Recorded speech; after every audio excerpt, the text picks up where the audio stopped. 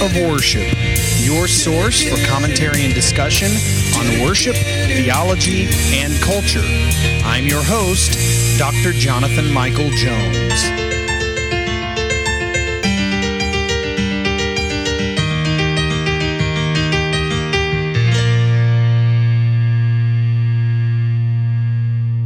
Welcome to the Active Worship Podcast. This is Dr. Jonathan Michael Jones, and great to be here with you today. And thank you for joining me as I continue through the Psalm project. We have reached Psalm 26. That is where we are today. Another Psalm of David, Psalm 26. Rather short psalm, so my commentary won't be very much. It was a rather easy one to set to music. There were 4 total stanzas in this psalm, and so I hope you're blessed by this. Let me begin by reading Psalm 26. Psalm of David. Vindicate me, O Lord, for I have walked in my integrity, and I have trusted in the Lord without wavering. Prove me, O Lord, and try me. Test my heart and my mind, for your steadfast love is before my eyes. And I walk in your faithfulness. I do not sit with men of falsehood, nor do I consort with hypocrites. I hate the assembly of evildoers, and I will not sit with the wicked. I wash my hands in innocence and go around your altar, O Lord, proclaiming thanksgiving aloud and telling all your wondrous deeds. O Lord, I love the habitation of your house and the place where your glory dwells. Do not sweep my soul away with sinners, nor my life with bloodthirsty men, in whose hands are evil devices, and whose right hands are full of bribes. But as for me, I shall walk in my integrity. Redeem me and be gracious to me. My foot stands on level ground. In the great assembly, I will bless the Lord. So the psalmist here, David, he begins by talking about his integrity. And he identifies himself in motive and action with righteousness in verse 1.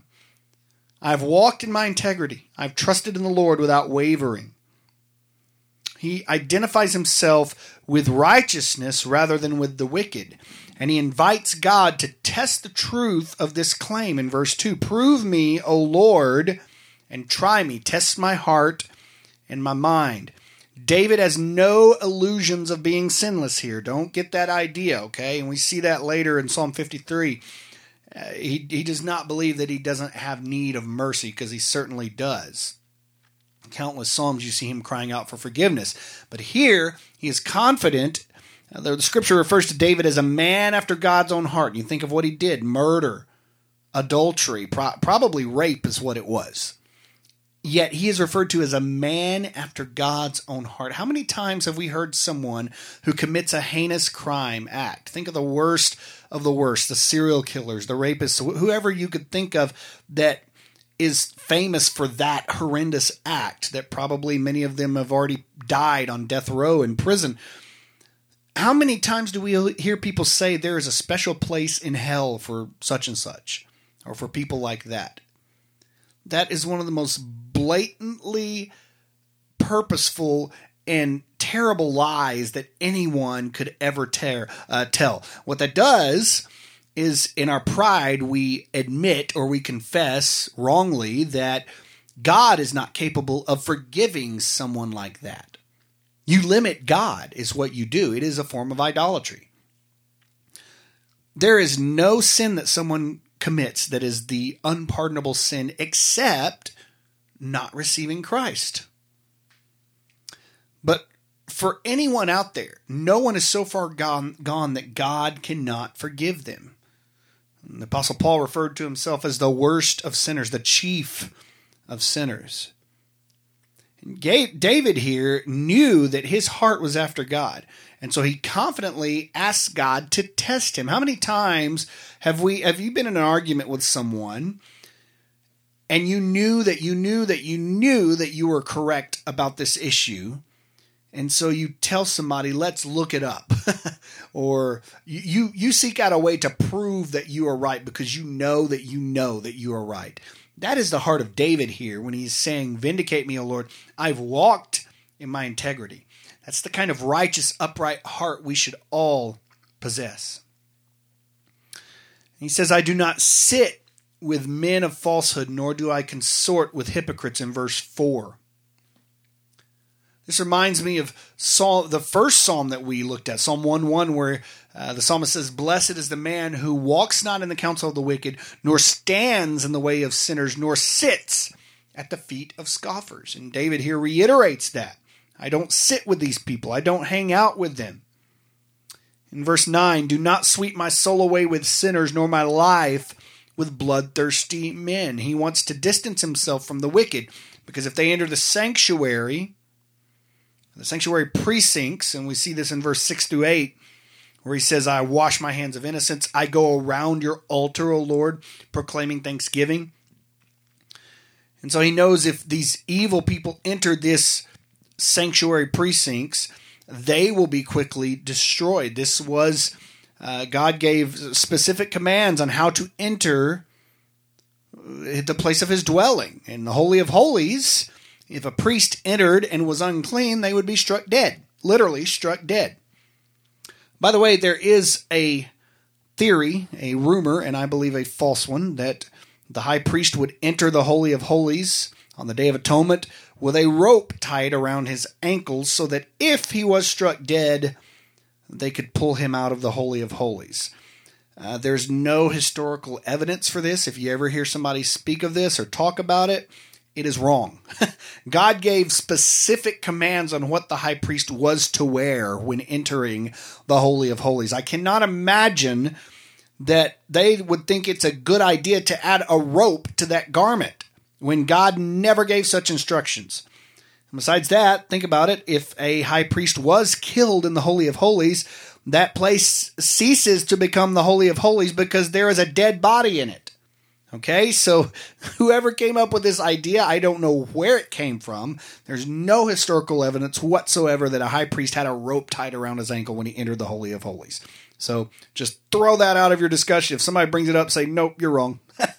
It is incorrect. I digress. Moving on. So David here is discussing entering the place where God dwells with confidence.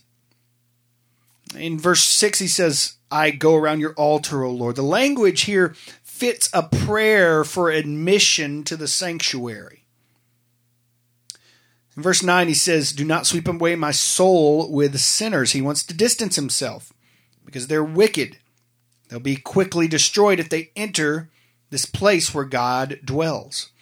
In verse 12, my foot stands on level ground. In the great assembly, I will bless the Lord. This is a metaphor for personal stability and right relationship with God. And this is the type of heart that we should all possess, that we should enter worship with. And because we are redeemed through the shed blood of Jesus Christ, we can enter in righteousness, in the righteousness of Christ. But what do we do to prepare our hearts for that confidence? What do we do each week on Saturday night before we gather together with God's people? What do we do to prepare our hearts to realize that confidence that we are standing in righteousness? I like how Charles Spurgeon said, now, even now, we stand with boldness where even angels hide their faces. Think about that. I wrote a hymn a while back that has sort of that idea in it, that we stand now with boldness before God where even angels are hiding their faces out of fear of him. And here we are as human beings who were totally and radically depraved, complete enemies of God, now standing with boldness before him, even though angels hide their faces from him. What an amazing thought. And what a wonderful privilege that we have, not based on anything we've ever done, but based on the mercy of God, that we can approach him now as David here approaches. Even though his enemies are out to get him, even though evil exists in this world, David here says, I will not be found with these acts, with these people. I will approach God boldly in righteousness. And may that be our heart and our prayer, and may that be our realization in our life. So thank you for listening today to the Active Worship Podcast. This is Dr. Jonathan Michael Jones.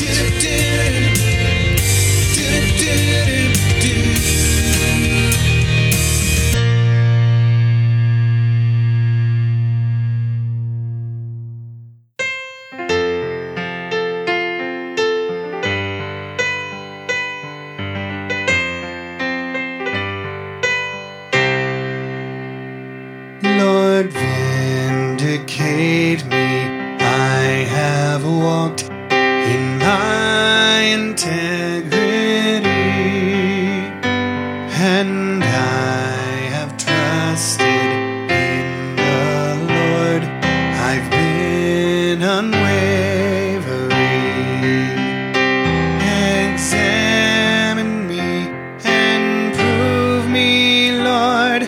Test heart and mind, I pray, since I behold your steadfast love, your truth has led my way. I will not be with worthless men, nor with a hypocrite. I hate the crowd of wicked men. With evil I'll not sit.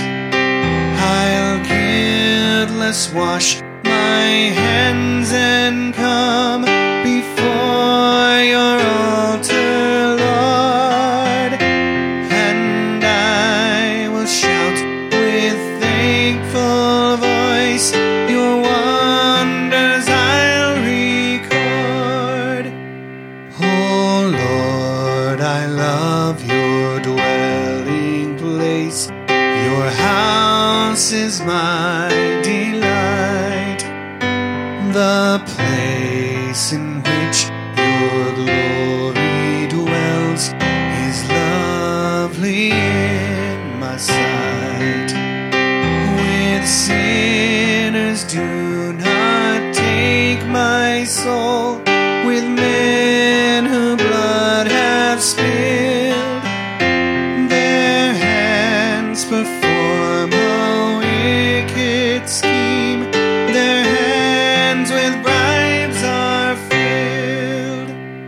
But I have set myself to walk in my integrity. Oh, deal with me in graciousness, Redeemer, set me free. My foot now stands on level